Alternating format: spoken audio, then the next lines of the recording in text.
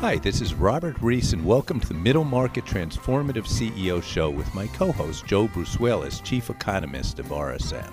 We interview top middle market CEOs so you could gain insights onto how to grow your own business and become a transformative CEO. Hello, America. I'm Robert Reese, and with Joe Brusuelas, my co-host, on the Middle Market Transformative CEO Show. We're here today with Chris Meglino. How are you, Chris? I'm great. Thanks for having me. I appreciate it. And Joe, before we start, could you give a definition of what the middle market is? All right, so the middle market is the beating heart and soul of the United States economy. It's 200,000 firms that generate revenues between 10 million and 2 billion. They account for about 40% of the U.S. economy, and they employ 1/3 of the entire U.S. labor force. So your firm is just fits that classic definition of U.S. real economy. So tell me, how is business right now late in our cycle? It's almost 10 years old. Yeah. It's difficult to find employees. Wages are rising. What are things looking like for your firm? It's good. We've grown a lot over the last 10 years. Yeah. We have 145 employees in the organization. So it's unbelievable sometimes that we actually have that many people working for us. But business is great. It's been every year it's grown a little bit in a different way. There's been different challenges along the way, and as you hit different sizes of the company, there's different challenges that you face. And so we've been able to deal with that, and I'd say right now it's better than it's ever been for the organization. So we're really excited about it. So I want to talk about the purpose. So SRAX, that's S-R-A-X. Right. And in fairness, I had never heard of it before, and a lot of people haven't. But you're doing something truly transformative, which is purpose-driven, where you're, in a sense, pioneering who owns data, Right. which is becoming more and more significant. Talk about what your actual business model is at SRAX. So we've been in the business of aggregating data and selling data around specific verticals for the last 10 years. So we have a big practice around aggregating data around shopper marketing, where we help consumer packaged goods companies understand consumers that are buying their products in the stores, and then help them market to those consumers, and then see if there's a lift in those type of sales. And we aggregate that data and give it back to the marketers. We do that same kind of thing for the automotive industry, and we do that for the investment community, where you have different investors that are investing in publicly traded companies. We have products that aggregate these individuals and then sell this data back to the issuers and to different marketers that want to reach those consumers. So, we have a few other tools as well. We have a product called SRAX Social, which is a tool that does artificial intelligence around social media buying and helps aggregate this data and then sells it, or helps determine the best place to spend money for a particular type of marketer. So in the process of doing all of this for the last 10 years, we realized that there's a lot of value in consumer data. And we were buying data and continue to buy data from Oracle and Acxiom and Experian and lots of other companies like that sell consumer-based data. And what consumers don't realize is that all of your data is readily available for anybody to buy. So Wait. I just want to stop you there. You're saying I just go to a restaurant and I eat there. I use my credit card. Someone can be buying my data? Correct. They could buy they want to reach everybody. So let's take that scenario. You went to the restaurant. You had your cell phone with you. So now Google or some other app that your kid installed onto your cell phone is now tracking your location, and they know that you went to that location. That location data is being sold to any marketer that wants to buy it. So I can then say, all right, you can go to Facebook and say, give me everybody that visited this store. Give me anybody that visited this location. Then you use your credit card in that store. That data is then readily available for sale to find me people that are buying or visiting restaurants in the last 30 days. They won't give me your name, but what they do is they aggregate all of these consumers into what are called segments. So you as a consumer would fall into a restaurant consumer that is interested in certain type of restaurant food. And then we can buy that data and market to that consumer. You got to relax and embrace the algorithm, Robert. That's how we gain in the new world. All right, so before we get to big data and artificial intelligence, which we're going to want to talk about because that is the future of the middle market, Sure. right? Yes. Let's talk about the value proposition with respect to the consumer sector. Mm-hmm. What are one or two things that you saw over the last couple of years that surprised you about the consumer market, and what are the one or two things that you thought, yeah, this is something I really need to improve upon, or I've learned that this is critical to my customers downstream? Well, what we realized was that consumers had zero clue that their data was being sold at all, right? There's a lot of people that are probably listening to this that have no idea that every time they use their credit card, their data is being aggregated, or the fact that they have a cell phone. I meet people so many times and they go, oh, well, I'm not on Facebook, so my data's not sold. And I say, well, that's like, Facebook actually won't sell me your data, right, but everybody else will. Facebook only sells data to everybody that wants to advertise on Facebook. But there's a million other people that will sell me your data for everything else that you're doing. Travel, you name it, it's being sold. Anything you do, unless you're spending cash everywhere you go and you never interact with any type of card, there's no way to get away from it. No, it's really amazing. I'm on the road 250 to 300 days a year. Right. And what I see in You're my a popular guy, Facebook then. feed, my Twitter feed, no, they just aim everything at me. Yes. And I've learned to just sit back and like, okay, this algorithm saw this. Mm-hmm. I ate dinner here. I went to this show. I bought this good. That's why I'm getting this. And sometimes I think it really helps me out because of my lifestyle, right? Yep. I'm on the go. I'm a business professional. It makes things easier. But I could understand if you're just a normal person at home, it has to be overwhelming.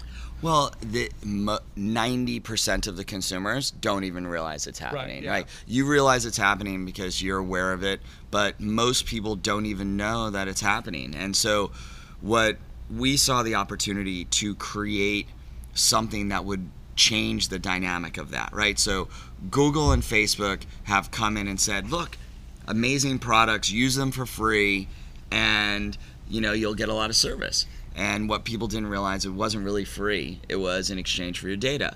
So what we said was, if we could create a product that helps consumers value their individual data, then they will start to understand really how valuable they are as a consumer.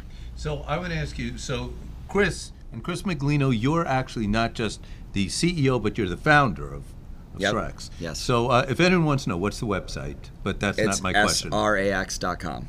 Okay. And that's a stock symbol, and that's the name of the company. We made it easy for everybody. So where did the original idea come from? It's something like 2010. We're coming out of a huge recession, devastating, and information is just starting to move around. What was the seed that germinated into this concept? Well, it's been an evolution over time. So I sold my last company in 2007 to a really big consumer-oriented company that had a lot of products, did around $500 million a year in consumer products, and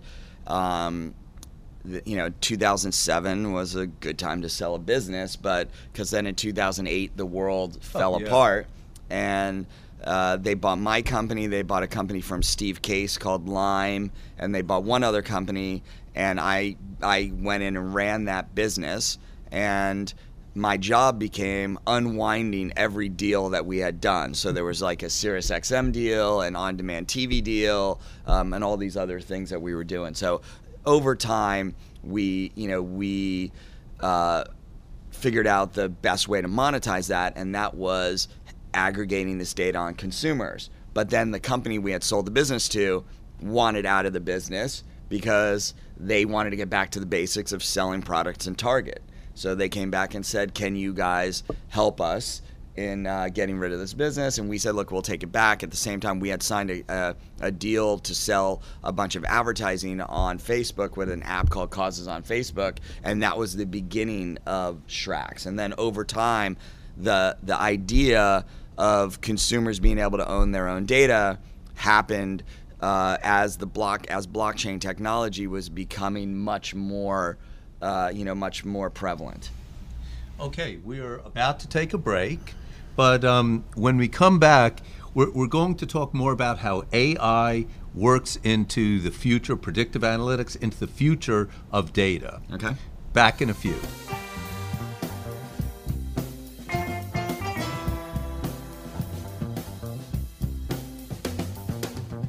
Hi, this is Robert Reese and Joe Brusuelas on the Middle Market Transformative CEO Show. We're here with Chris Meglino, who is the founder and CEO of SRAX. That's www.SRAX. And it's a company, in fairness, I had not heard about, but you are in a way transforming the use of data. Talk about, on a level of technology, where do you think the use and ownership of data will be going in the future? In, I say, 3 years from now, every consumer will own their own data. They will own their. How does that actually happen, though? Well, they have tools like ours. We've invented a platform called Big Token, which stands for Blockchain Identification Graph. You can download it in the App Store or in the Play Store. B2C? B2C. Consumers will own their own information. They log in. They can connect all their banking information. They can connect all their social accounts, and that information is then your data. And if anybody wants to access it, you get paid. So instead of Google or Facebook or Axiom or Experian getting paid for your data, you as a consumer get paid directly for your data. How much would you get for the data? Well, right now, I've been on the platform for, we just launched a different version of it, and my current values, I have around $750 in there that I've earned from my data. So consumers can make a lot of money in the platform. And in the first 2 months of launch, the average consumer was making around $200 a month on the platform. All right. Well, I like that idea because I think I'm worth about $3,000 or $4,000 a month. You are guys. Traveling the way you travel. Yeah. You're worth a lot of money. Right. So let's talk about the business experience, middle market firms, and data.